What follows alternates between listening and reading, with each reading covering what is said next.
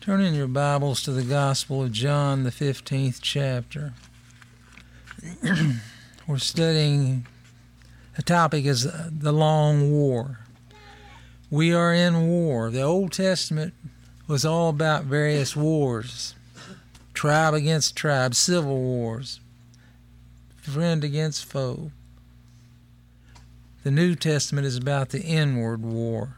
John 15. Verse 1, I am the true vine, and my Father is the husbandman. Every branch in me that beareth not fruit he taketh away, and every branch that beareth fruit he purgeth it, that it may bring forth more fruit. Now ye are clean through the word which I have spoken unto you. Abide in me, and I in you, as the branch cannot bear fruit in itself, except it abide in the vine. No more can ye, except ye abide in me. I am the vine, ye are the branches. He that abideth in me, and I in him, the same bringeth forth much fruit. For without me ye can do nothing.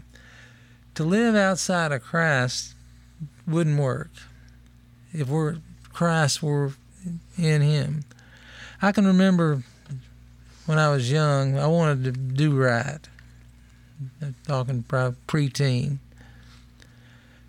I wanted to be good.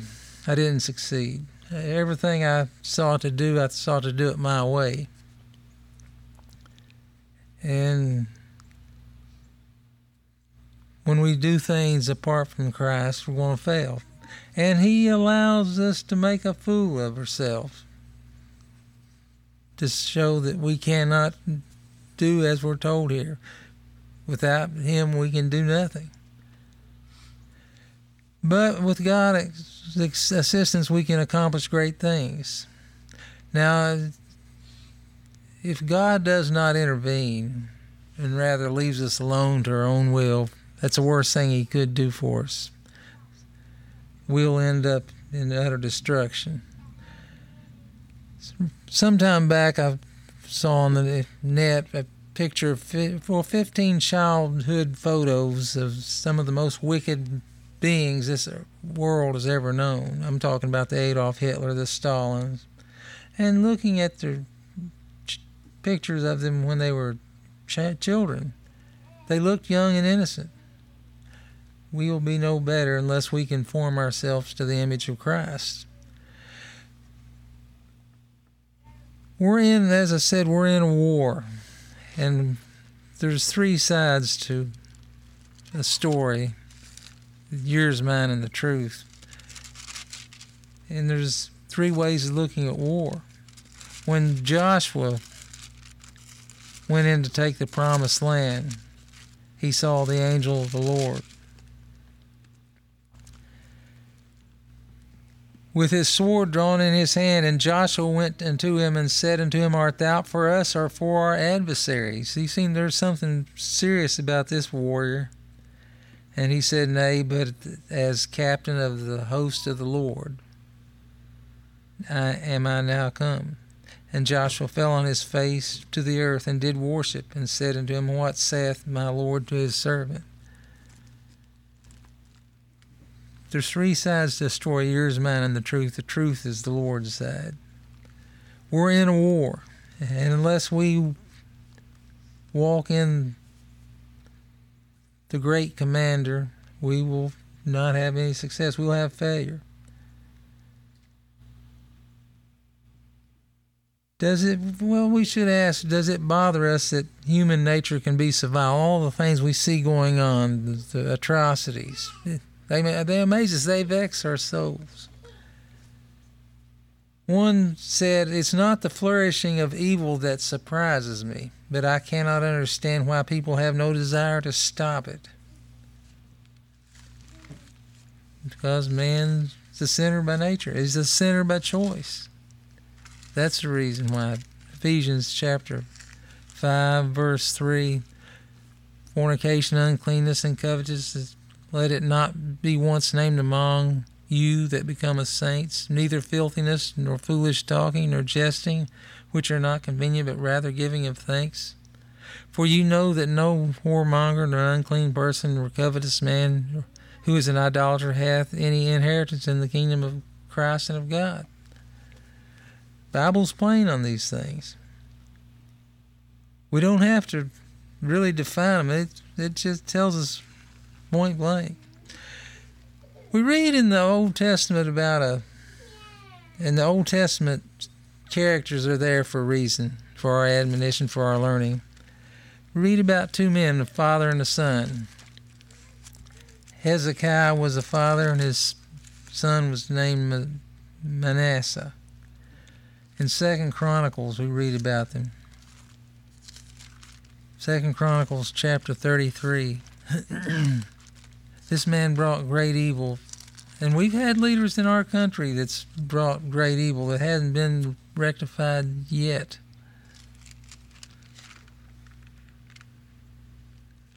In chapter 33 of 2 Chronicles, pages stuck together. In verse 1, Manasseh was 12 years old when he began to reign, and reigned 50 years in Jerusalem, and he was probably the most wicked. We could read all the evil things that he did. He built altars for the host of heaven, verse 5, caused his children to pass through the fire, sacrifice him to heat up image, like abortion. Observed times and used enchantments. Terrible man. Goes on through verse 16, tell about all the evil things he did.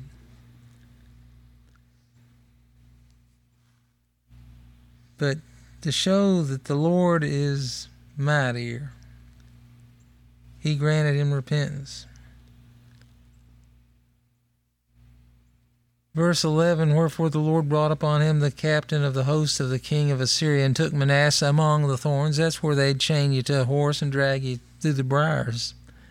Yeah, you think you've been bad.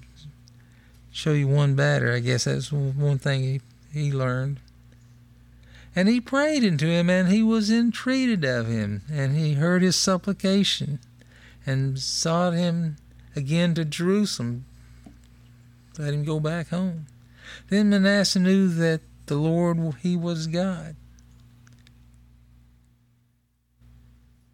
Regardless of how bad things are, the Almighty can fix it.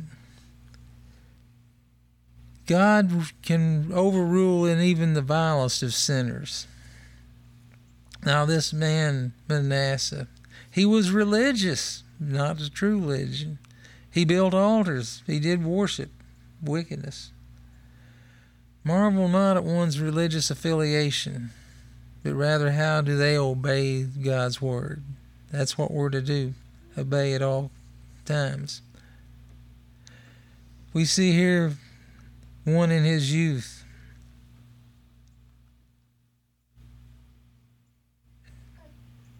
In Second Chronicles 24, I believe, verse 1 and 2, Joash was 7 years old when he began to reign.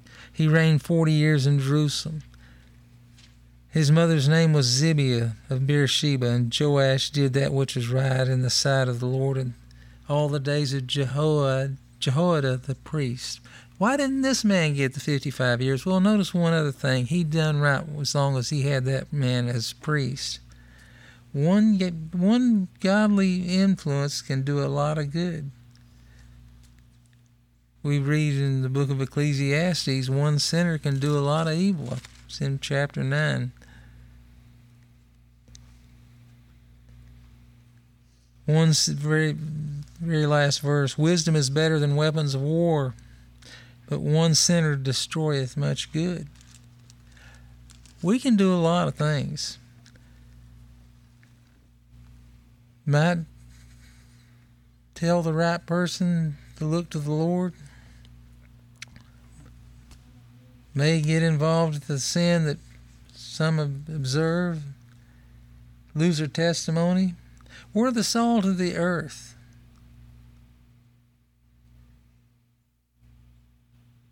The Lord, as we see in the case of Manasseh and Hezekiah, had the final say. Apart from Christ, we can do nothing. We will fail miserably. back to John chapter 15. Man feels uncomfortable in God's ways. Well, he does not if he stays in them. Verse 4, abide in me and I in you. As the branch cannot bear fruit of itself except ye abide in the vine. Be no success any other way. But always keep in mind verse 6, if a man abide not in me, he is cast forth as a branch and is withered, and men gather them and cast them into the fire, and they are burned. That's the final analysis.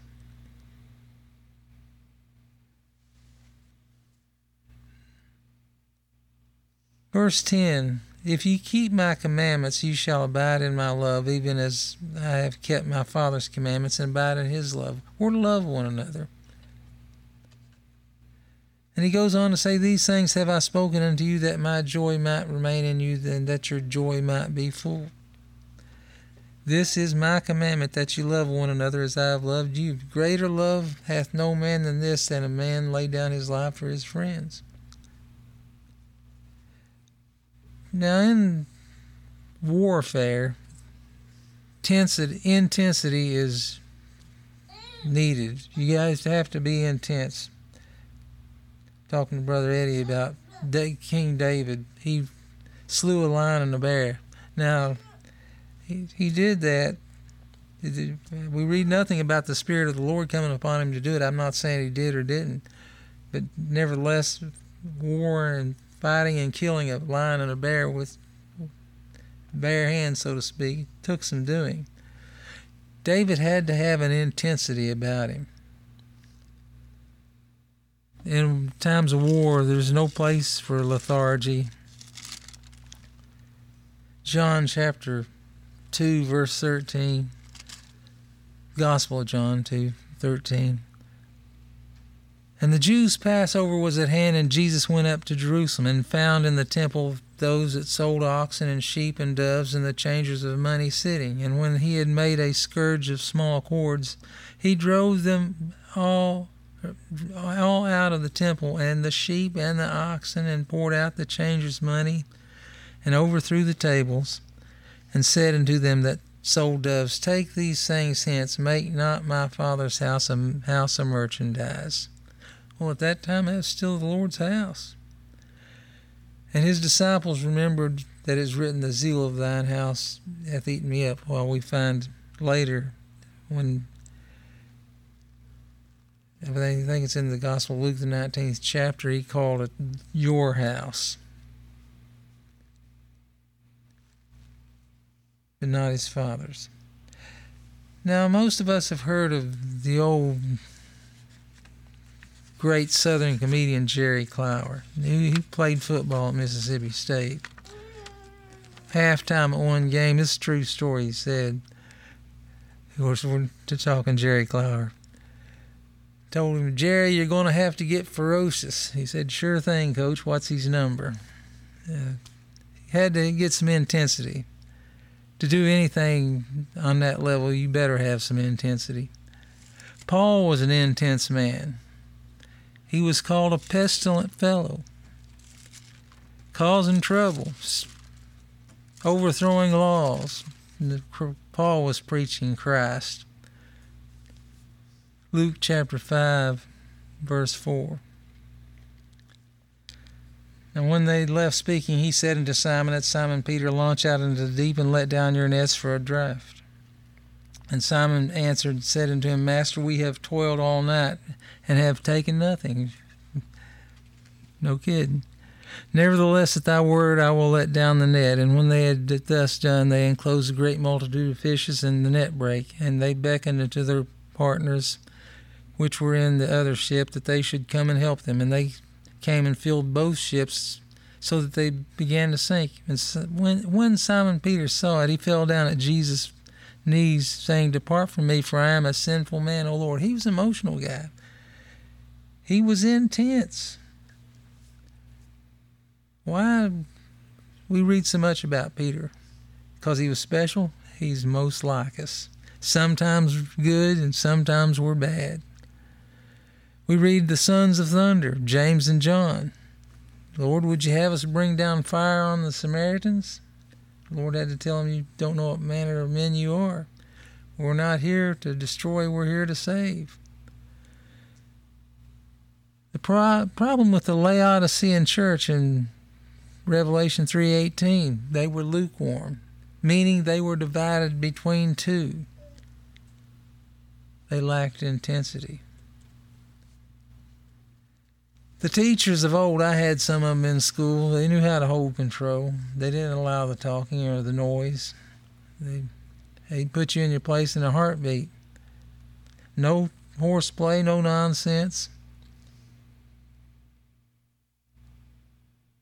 Coaches on sports teams are hired to instill intensity into their teams. That's it in a nutshell, regardless of what the sport is.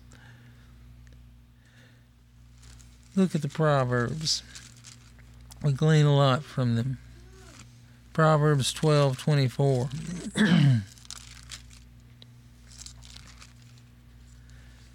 The hand of the diligent shall bear rule. Yeah. To be a good ruler, you're going to have to be diligent. The hand of the diligent shall bear rule, but the slothful shall be under tribute. In other words, you're under taxation without representation. The righteous is more excellent than his neighbor, but the way of the wicked seduceth them.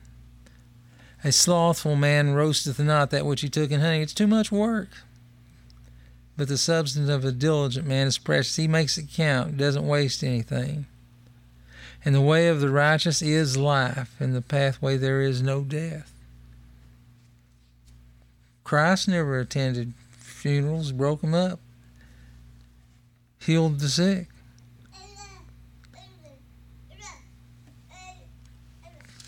Proverbs 20:21 and 5. The thoughts of the diligent tend only to plenteousness, but to everyone that is hasty only to want.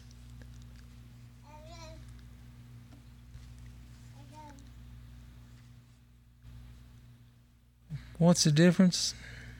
One is for self in mind, while the other is...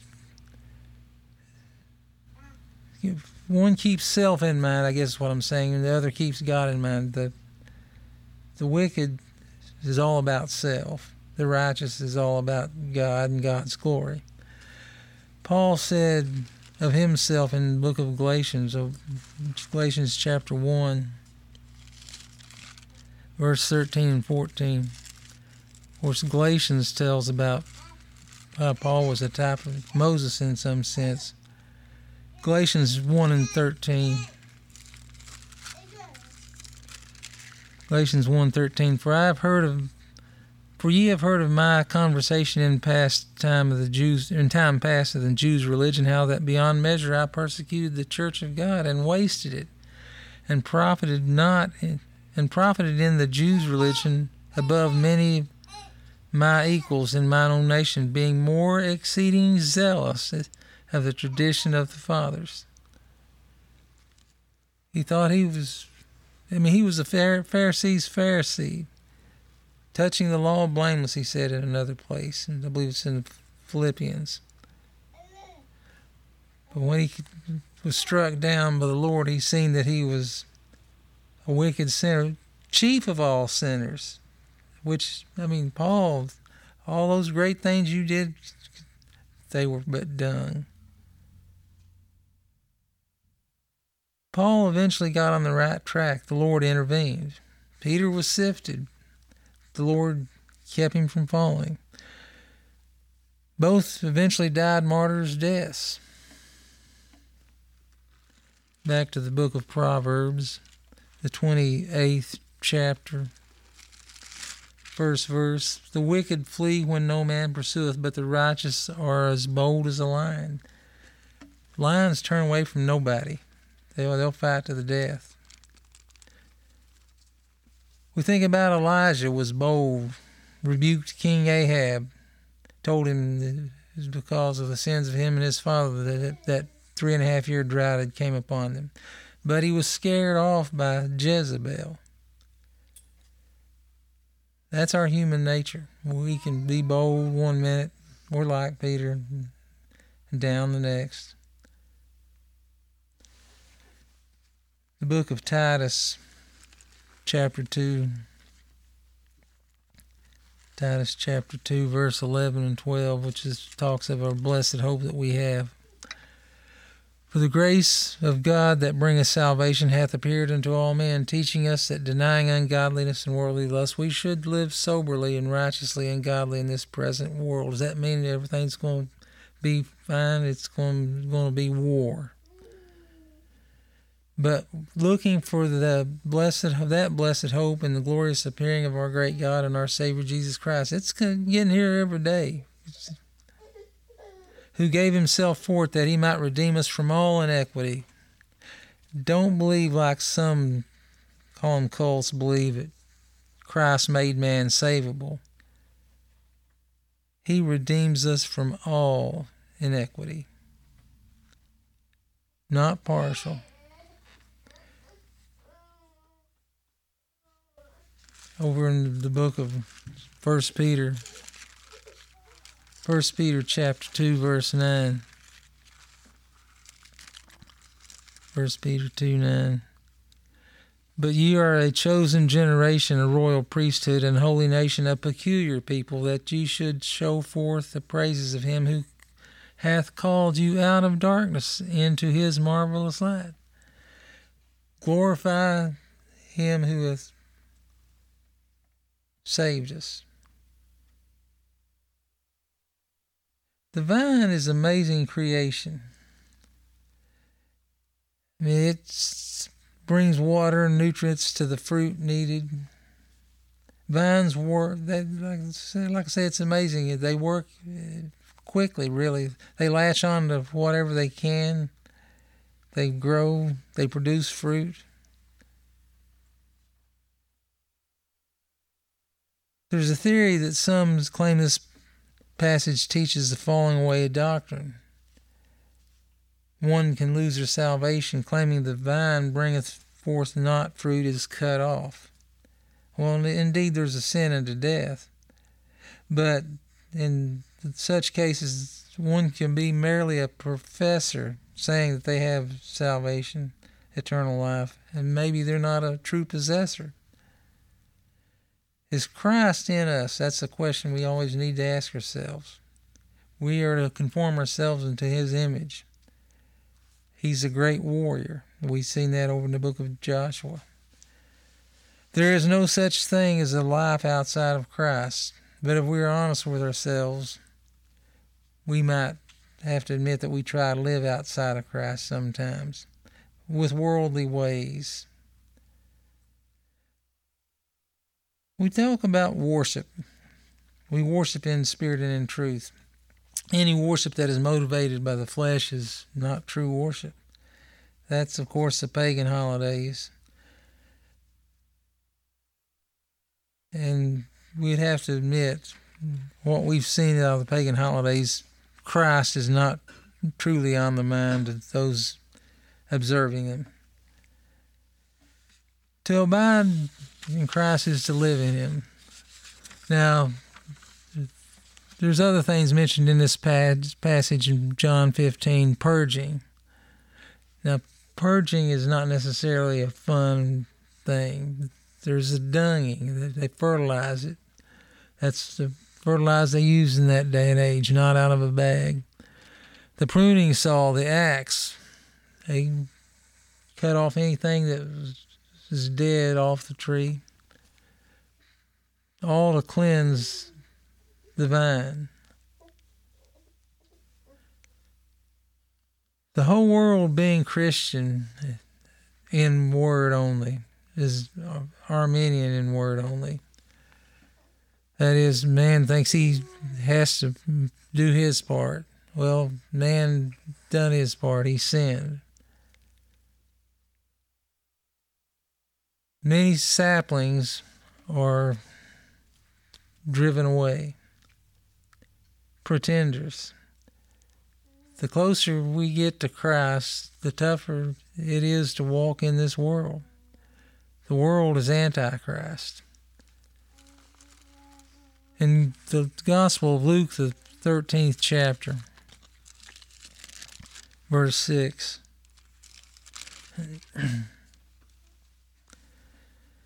And he spake this parable: a certain man had a fig tree planted in his vineyard, and he came and sought fruit thereof, and found none.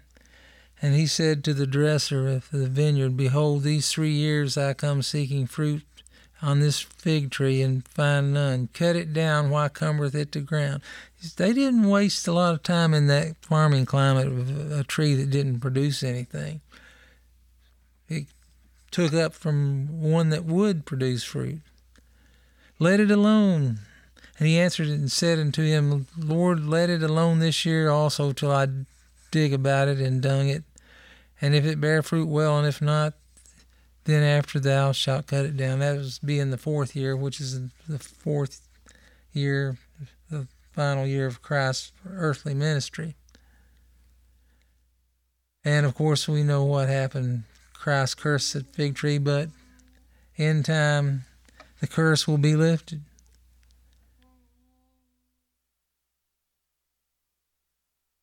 Eli, in the Old Testament, had sons, talking about those that were mere professors. His sons, as Scriptures tells us, they knew not the Lord. They were wicked men. They were hirelings. The law was, when they dropped the meat of the sacrifice into the pot, whatever they brought up first is what they got to keep. They said, no, we'll take the whole thing and we'll take it away from you by force, which was contrary to the law. But they were wicked anyway, and God judged the whole house of Israel, Eli. Perhaps we too tremble at the ark of God. When Eli's sons went into battle, they carried the ark of God with them, and the Philistines took it away from them. That's in 1 Samuel chapter 2. And when they come and told Eli that the ark had been taken and his sons had been slain in battle, he fell and brake his neck and died because the ark had been taken. One may tremble for the ark of God, may fear it. But that ark represented Christ. It was, like I say, it's typical of Christ. If you had the ark, you had Christ. Well, it did not help Eli's sons. They brought the ark in, and they was slain in battle, and the ark was taken. They were, as I said, they were hirelings. What they did was no worse or better than the televangelists do. I'm talking about those that preach the health and the wealth gospel. Do you recall any doctrine, hearing any doctrine from Eli and his sons? We didn't read the account there. No, they didn't teach us anything. Yes, they did teach us something. To obey is better than the sacrifice, Samuel said there in the book of 1 Samuel, I believe it's chapter 15. Do we have zeal that we need? Does God's word motivate us to do right? When it declares coming judgment, does it unsettle us? I had a dream here a couple of weeks ago. I seen 4 nuclear subs coming from the east. I had this dream. Now, would I say proclaim it, broadcast it? No, because God's word already said in the book of Acts, in the latter days the young shall see visions, the old shall dream dreams. I hope it's nothing more than just a dream. Does God's word, do we take the whole counsel, or do we just take one little part like they do about tongues? Tongues are not needed this day and age. We have this Bible written in about every known language. Where tongues are, they shall cease, Paul said in 1 Corinthians chapter 13. Keeping in mind the whole counsel. And God is no respecter of persons. We're told in Luke chapter 12, verse 47, and the servant which knew his Lord's will and prepared not himself, neither did according to his will, shall be beaten with many stripes. We're going to be held accountable for what we've been given. But he that knew not and did commit things worthy of stripes shall be beaten with few stripes. For unto whomsoever much is given, of him shall be much required. And to whom men have committed much, of him they will ask the more. I am come to send fire on the earth, and what will I if it be already kindled? It's already burning. When I get there, it's really going to get hot. That day is approaching. To live outside of Christ is to put off Christ, and such would be impossible for a true Christian to do. Well, we need to examine ourselves from time to time. Do we bear any fruit? Is it good fruit? I mean, there's poisonous, I guess you would call them fruits, unedible. In Galatians, that's the passage I'm looking for, Galatians chapter 5, gives the sins of the flesh, but also gives the fruits of the Spirit. Verse 22 of Galatians 5, but the fruit of the Spirit is love, joy, peace, long-suffering, gentleness, goodness, faith, meekness, temperance. Against such there is no law. And they that are Christ have crucified the flesh with the affections and lusts. Have we crucified the flesh?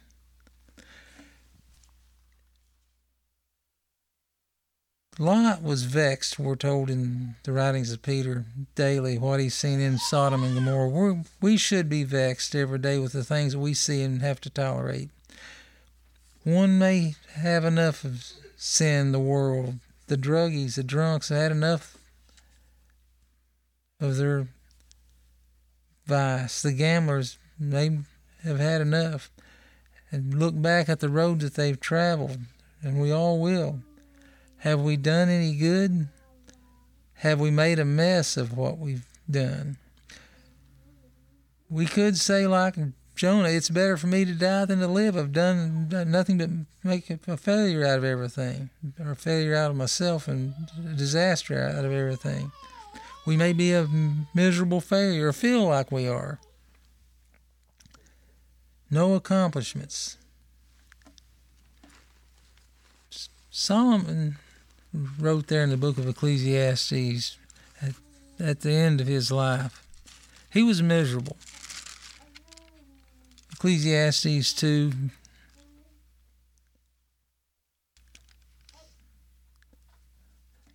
verse 17, therefore I hated life, because the work that was wrought under the sun is grievous unto me, for all is vanity and vexation of the spirit. That's the way it appears if you do things without Christ. That's just it in a nutshell. In Christ, victory is promised. There are no true defeated Christians. Solomon said, I said in my heart, as it happened to the fool, so it happeneth to me. And why was I then more wise? Then I said in my heart, this is also vanity. There is no remembrance of the wise more than the fool forever, seeing that which now is, the days to come shall be forgotten. He tried it all. He gave his heart to no wisdom, and instead he had vexation of spirit there in chapter 1, verse 17. Verse 18, for in much wisdom is much grief, and he that increaseth knowledge increaseth sorrow. But the wisdom that Solomon was talking about was worldly wisdom.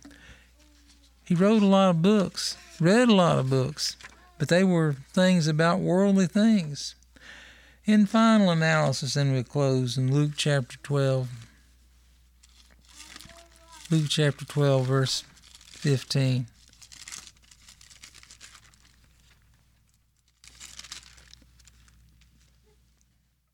And he said unto them, Take heed and beware of covetousness, for a man's life consisteth not in the abundance of things which he possesseth.